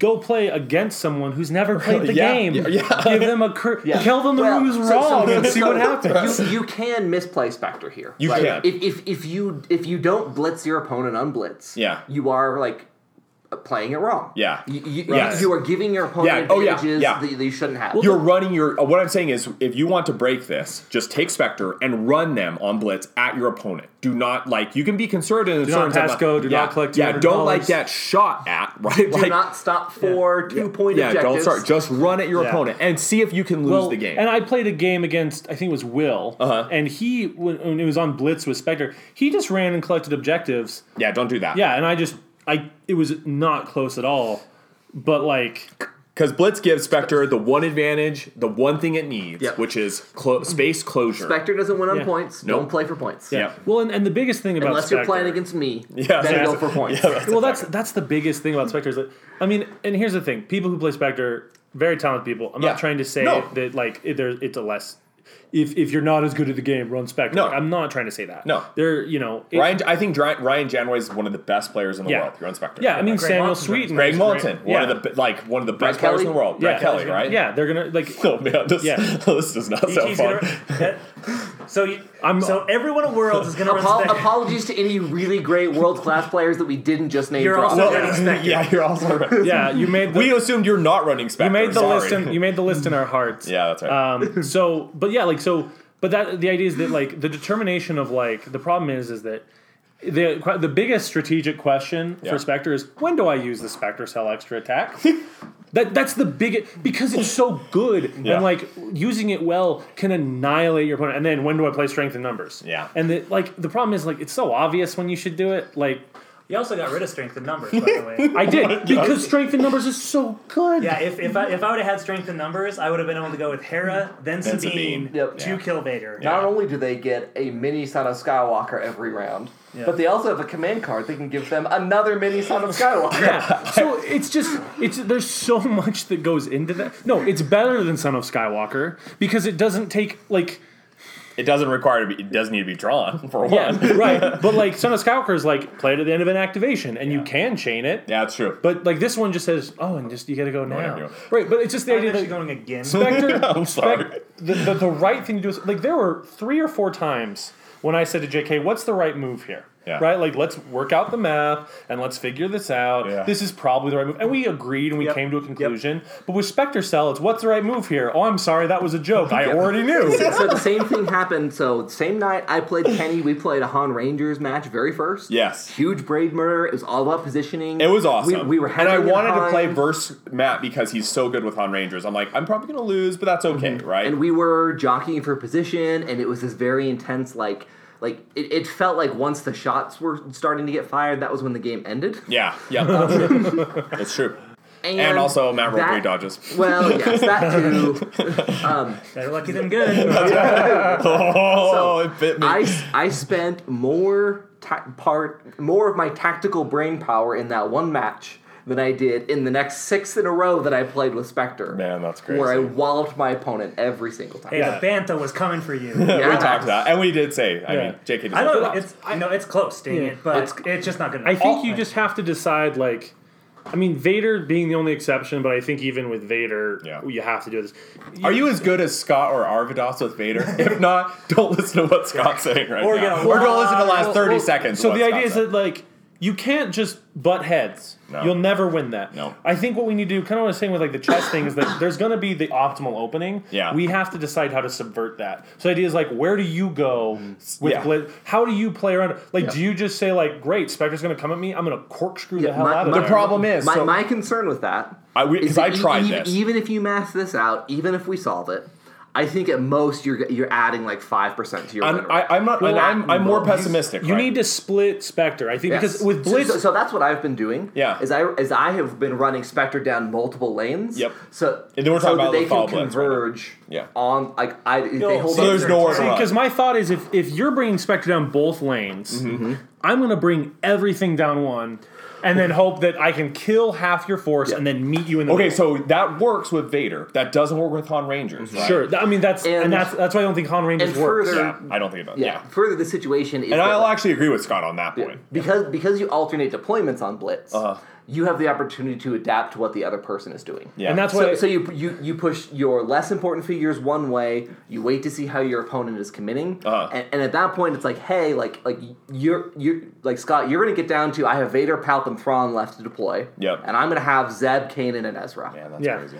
And at that point, like I have more beef to commit in one direction than you do. Right, but I'm not commit. So here's how I'm playing it, though. Yeah. I'm playing it, and this is how I've always played Blitz. It's not going to change with Spectre. It's just going to even more so. I don't commit in any direction. Yeah, I didn't. I just say like that we're going to sit in the middle. Yeah. And I'm going to allow my movement. So if I see what you're saying. So if you decide, because if you've deployed one half on each, Yeah. great. I get to choose which way I'm going. I'm choosing who I engage first. Yeah. Or and you have to either come back together, or you have to try and flank me, and it's all a matter of time. Like, there's no solution, there's no solve. It's not rock, paper, scissors. We'll have to test it out. My initial thought, like my response to that is, I'm going to wait to see which side of that hallway you put Thrawn. Yeah. And that's where Ezra is going to go. No, they're just going to go all in the middle. I'm not kidding. You're not gonna put them like where you're at there. You're just I'm just like. Normally, I would line them up against the wall and be flexible so I can go either way. Yeah. Against most lists, against Spectre, like, this is what I'm going to do. Like, I've been thinking about this for a while. So we'll have to test it and figure out different options. It still might it still might blow up in my face. Don't get me wrong. Sure. Like, I could be super screwed. Yeah. But that's my initial thought is I have to not... Because the problem with Blitz is that you're committing. So you just have to say, I'm not going to play the Blitz game. I'm going to play the you come to me, and I'm going to weather the storm. And that only works with Vader. Yeah. Yep. Like, you can't do it with Han Rangers. I mean, you could chill out back here. That doesn't work. Nope. Yeah, that doesn't well, work. we tried it. No, I was about to say that doesn't work. No, yeah. Because you mentioned that. Like, Although I do think that if you're playing as Han Rangers and you're versus Spectre on Blitz, and you don't want to just scoop. Don't. Yeah. But if you are, if you find yourself in that unenviable position, you take the outside because at the very least the lines block like movement, right? If nothing else. And so right, but that also hurts. I mean, you're like all you're gonna do is just try and kill two people and pray, but realistically you're gonna lose the game. So I mean, I just don't think I don't think there's a lot to be said about that. I want to add one note. While Spectre, and I'm not like I like to think of myself as a somewhat optimistic person. However, I am not like qualifying what I'm saying at all. If you are running a non-Spectre list, and I will say most of the time, if you're running a Vader list and you're not Scott and Arvidas, you're gonna lose on Blitz versus Spectre. Yeah. Like you should plan to lose on Blitz versus if your Spectre. opponent knows how to. If your opponent, because if you're playing against Spectre on Blitz and they're not blitzing you, then you've got. But if you're going to Worlds, they're going to. You have to assume that your opponent is going to know what they're doing. Yes. This is like assume that you're going to lose. Everything else is great. It's going to be terrible, and this is a joke because I know all the top class World player will know. But what if they didn't think about that, and this podcast inspires them, and it's your fault that Spectre destroys everything? I mean, a part of me I want people to be aware of this because what happened... Okay, so wait. First off, my point was that I think on all 5 other maps, you've got, you can play... Han Rangers can beat Spectre on every other map, right? Including Tarkin. I still think it's close. I know, it's close. It's close. It's close. There is no such thing as a not close. Well, I've seen them, but in the math, there's no such thing as a not close. That's fine, Spectre but match. they're doable, right? Like, you can win. You don't... you can play Han Rangers and get good enough that you can beat Spectre 60% of the time, that's pretty awesome. I mean, I'm not saying I'm saying I think it's possible. Okay, but you should not assume that's going to happen on Lethal Blitz. However, the reason why we're saying this now is because I do not want people to be where I was, where I'm like, oh, I just watched Matt wall up JK. Right, and JK had a cool list, and I was like, okay, well, I've also got a cool list. It's called the Box, and I want to try and see what I can do against Spectre, and just get crushed. Right, absolutely crushed by Matt, who has never played Spectre before. I don't want people to feel like you're going to lose, and you even need to know though it's miserable, you should practice losing this matchup so it doesn't tilt you when you get to Worlds. Yeah, absolutely. Yeah, I completely agree. So that you're resigned, so that you know if you're going to play something else, that hey, if you can win this map, it's a Hail Mary. Yep. You're lucky. If you've already made the cut, you just resign the match. Yeah, you just say, I'm good. Yeah, that's right. That's right. And so, I mean, because it's one of those things where I think it's like when you played against the Ugnaughts on Reigning Freight. You just lost, right? And you thought well, maybe I can do this, maybe do this. No, because a good Ugnaught player knows what to do, and you're just going to lose the game, right? The Ugnaught player has planned to win this match, right? And they know how to do it, and you should assume the same with Spectre, which I know sounds doom and gloom, but that's our reality, right? That's where we are. If you're playing Spectre, you should practice it to figure out so that you know that you're doing the right thing. Yes. Right. Well, the biggest problem is that it's kind of like this, right? Spectre Cell and Blitz is sort of like if you're in a boxing match. Yeah. Except before the match begins, you get to push your opponent. Yeah. And like get them off their rhythm, and Yeah. then it starts immediately. Yeah, that's exactly because the rush means you don't have the cards you normally have. Yep. You don't have the focuses you normally have. Don't have space, right? Like Yeah. Rangers need all space. those wonderful things that were a part of Fundamentally the game, define the and that game. were really interesting, and that Spectre just doesn't have to do Yep. Yeah. ever. I had a conversation with a guy who said, command cards are dumb. The designer said it's the biggest mistake to include them. I said, no, they said that about the dodge.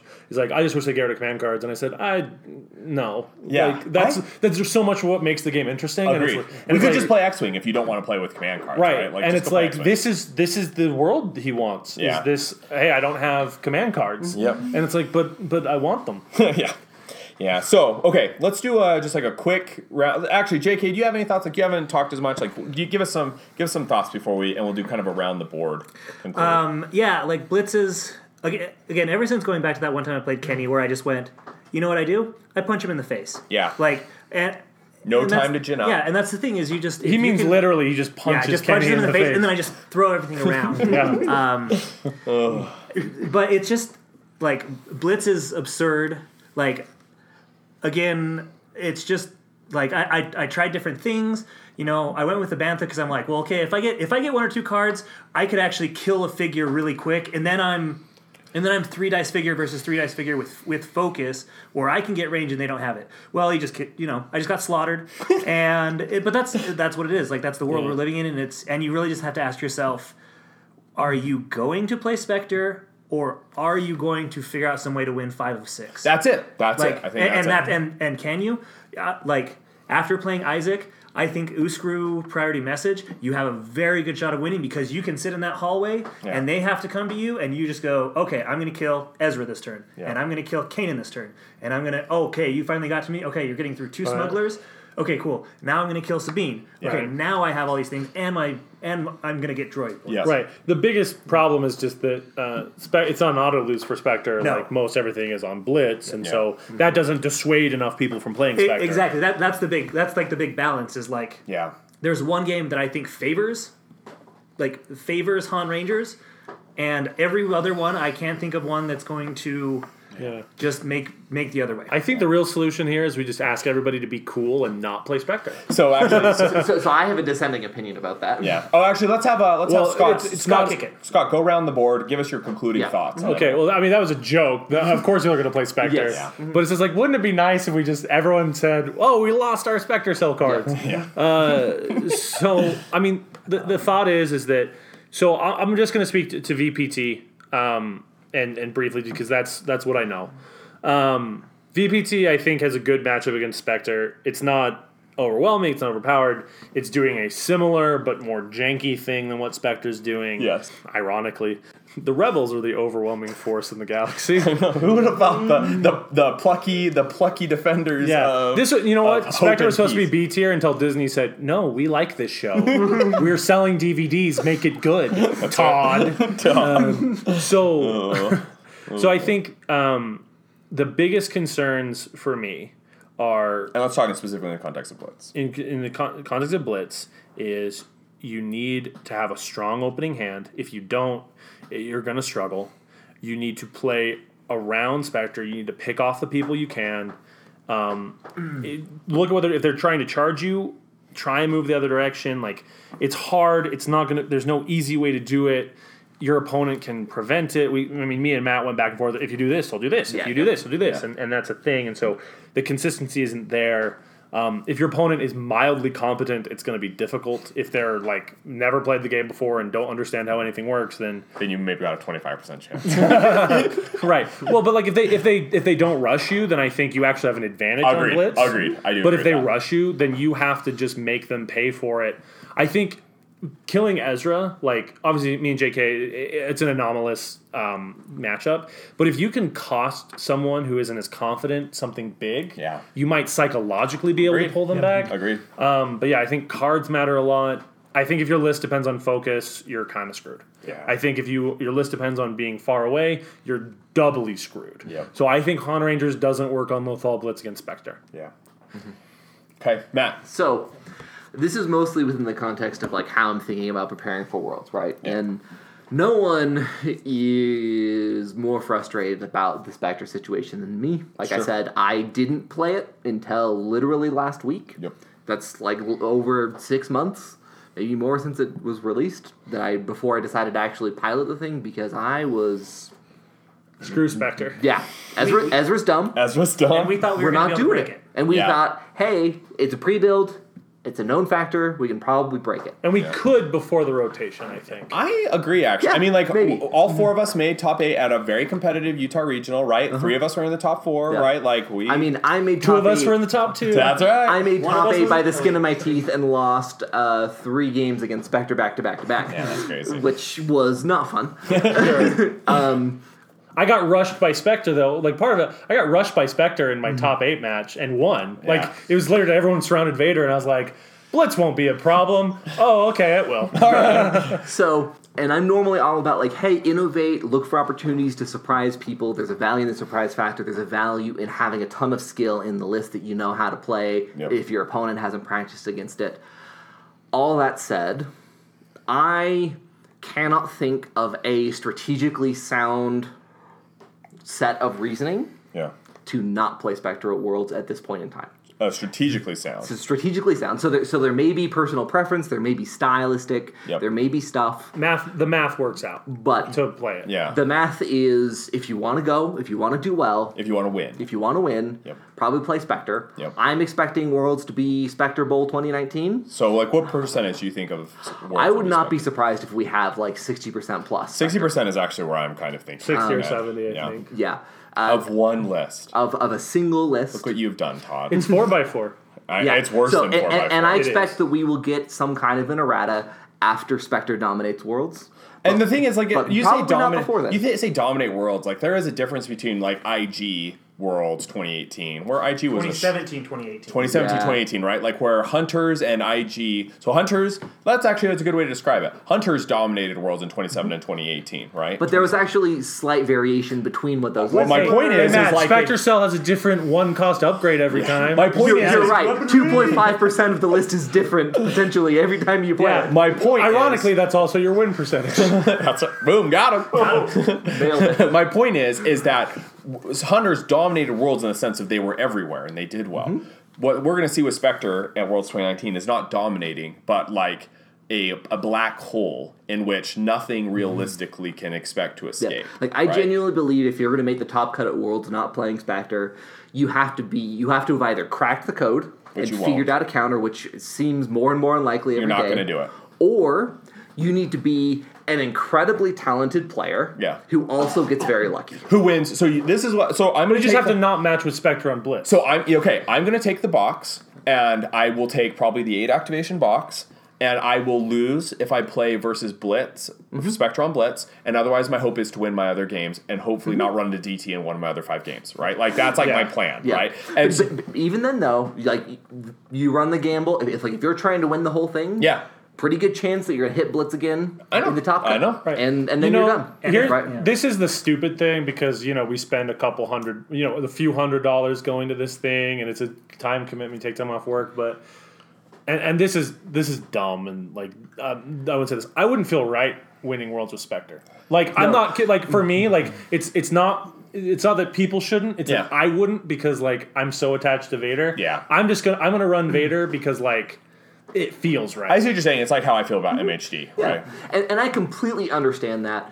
My counterpoint That's is not strategic. I though. really Yeah, want to be it's the not last world strategic. champion ever. No, Yeah. but my counterpoint is this. Got him. Tyrants of Lothal had some balancing mistakes in that box. yeah. Now we could take all of even if we were able to engineer a gentleman's agreement between all of the of the top 20 or 30 or 40 best players in the world who are going to Worlds, who all decide, hey, we're not going to play Spectre, and we could have a pretty interesting, potentially a little bit different meta happening, and it would probably be a more fun strategic experience. Yeah. However, one, not everybody's going to be willing to do that, Nope. and two, And also, I would never say. and then we would never ask for people No. to do that. Like, And if- I would if never you wanna want to. win. Yeah. You win, right? Yeah. But really, the point for me is this: if you the only way we are going to get Spectre actually out of the game is for us to demonstrate in the most blatant way possible that it's a problem. So what you're saying is that we should all collectively as a group, as a protest, take Spectre Cell and make 100% of the list Spectre Cell. Yeah, and then we can play Loop and Chewie on the finals table and stream worlds. and that is referencing something that actually happened with X. I think it was a Miranda Nin game right when the X-Wing meta was across. Ask Hassan about it in the Slack; he'll tell you all about it. Yeah, they played Loop and Chewie on stream on the finals. And then they came back for the final salvo, and one of them won, and one of them walked away. I mean, the thing is, and also I want to say, like, we've sounded very, very salty, and we are salty. But also, like, it's interesting because people are like, you got to be positive. I'm like, okay, one, we have dedicated thousands of hours to, like, making dollars to making this game succeed, right? Like, the four of us formed our core group of local IA players. Like, this is like where Zion's Finest started. We love this game, right? We love this game, but like to see like what has happened and to just say, well, like, be positive about it. It's like, no, like, we're watching, like, a fundamental breaking of the game. Right. Well, like, we were, I mean, Kenny never was, but, like, I was, what's the word? Kenny was better than I was. That's true. You three, you and Brett, you guys and Brett formed, like, the triumvirate of salt. Like, I mean, when we say salt, like, what we're saying is, like, we've got opinions about how our things are going to be negatively impacted, which turns out have been, like, validated. Right. Well, my biggest problem is that we've had the hope, things have started to look up, and then something bad happens. Yeah. So it's like, that's going to change the game. Vader's going to be overpowered. The world's going to end. Yeah. And it's like, oh, no, none of that happened. Oh, Spectre's going to be overpowered. Oh, Spectre's going to destroy everything. That didn't happen. Oh, wait. Lothal came in now, like... wait. We need to qualify this. Yes. Spectre has won 60% of regional census. But my point is simply that, like... And this is maybe personal. Sure. There are plenty of people who are like, yeah, Spectre's won. But Spectre also, like, mathematically, a lot of people are running Spectre, so you expect it to win. Like, if Spectre... That's actually not true. That it's not made up 60%. Spectre is making 30 is so we've got like rough numbers. But is it the most often run list? No. It is like less than 30% of the field for regionals. And it's less than 30%. No, it's not that it's less than 30%. What is the most run list? Like because it's Scum Hunters. Okay, because if or it's like Sabine Hunters is realistically like I would say the most common list is some form of Sabine Hunters. Okay. That's different. Like certain tournaments like Kentucky Regional, which had like 8 players, had 6 Spectres, but like their recent regional in Poland had 16 players.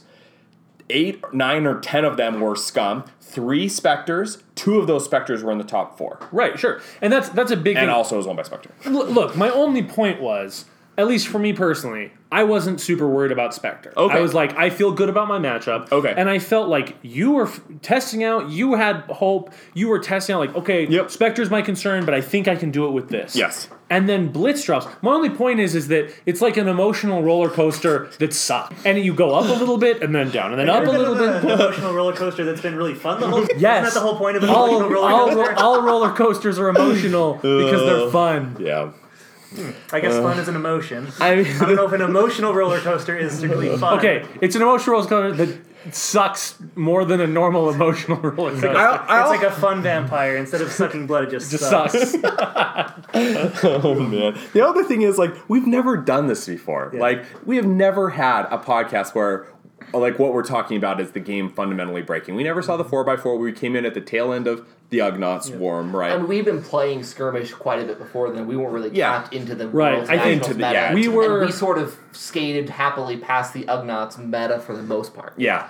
Matt showed up with Ugnaughts after Heart of the Empire. Scott ran Vader, I ran Handrakata, and like it was like, oh, Ugnaughts won't work at this point. And and that was like kind of like when we realized, like, oh, this just won't fly. Yeah, we were testing to see if it would maybe be a we really like Blaze Troopers was where we started, at least me and Matt got competitive in tournaments. Yep. Matt won a regional with it. Yeah. And I was running Wonder Twins, which me and Andrew we did a third place match. Yeah, and we right. played Wonder Twins. Yeah, that's right. Andrew from FAL. Yeah. Yeah, that's awesome. And then Jordan and Matt played in the final. Back in the good old days when list building mattered. I mean, did it could though? run You a- just and you you just could run a ran the world's Stormtrooper. meta, like, and it was Troopers dominant. There's always a dominant meta list, but Yeah, like this have- feels worse. I have no problem with a dominant list. I Right. love that. I loved that IG was dominant because IG is a problem that can be solved. Right? You can crack the IG meta, right? Where you figure out like, okay, I will know how to play around IG and I'll know how to do this, and I'm like calculating risk. Spectre and is a positioning. fundamentally different problem where its efficiency and its power is on enough of a different scale Yeah. that even though it is like 97% a known factor, Yeah. it is still hard to crack. Yeah. like, Well, because if Spectre is everything wrong with grading on a bell curve. Yeah. Like that's the thing. It's so round and smooth, and there's nowhere to pop that stupid bubble. That's true. If you kill IG, you pop that stupid bubble. If you kill Vader, you pop that stupid bubble. If you kill Ezra, well, guess what? You've got 3 other giant people who are going to annihilate you. I certainly hope Ezra didn't hit you before he died, right? Yeah. Because if he Ezra's did, dumb. Yeah. Don't worry. and going Don't back worry. to- You have a 1% chance he won't. Less than 1%. And going back to Kenny's point, like you can blunt like IG, end of round, start around, Blaze. It can kill you, but at the same time, if you can blunt that attack and Yeah. survive, you suddenly have a big chance. Yeah. Yes, you're going to lose a bunch of your stuff, but you have a chance because they just wasted resources Yep. and IG's in the middle, and now you're like, okay, 15 damage, I can do this. That's Yeah. what lists are built for. Yep. But Spectre Cell, it's just like, oh, I have 2 cards. Whatever. Yeah. I'm just gonna. What does that guy do? Oh, he's dead now. So, And also to put one final point on this, I was watching Matt and JK. They were playing. Onar had 15 health. Yep. And they were trying to decide, or Matt was trying to like make some kind of a calculation in terms of could he do 15 damage in a single activation? Okay. Now, what are things that can do 15 damage in a single activation? Vader. Vader cannot. Well, he can. Oh yeah, Party with Party Blow. Blow. Party. Yeah. Okay. So Vader. Yep. Alliance Rangers that are focused and with a handful of cards. And with a handful of cards, right? IG-88. Again, but he has to have a handful of cards, right? And even Well, he has to still- have 1 card. what? And it depends on was it assassinate.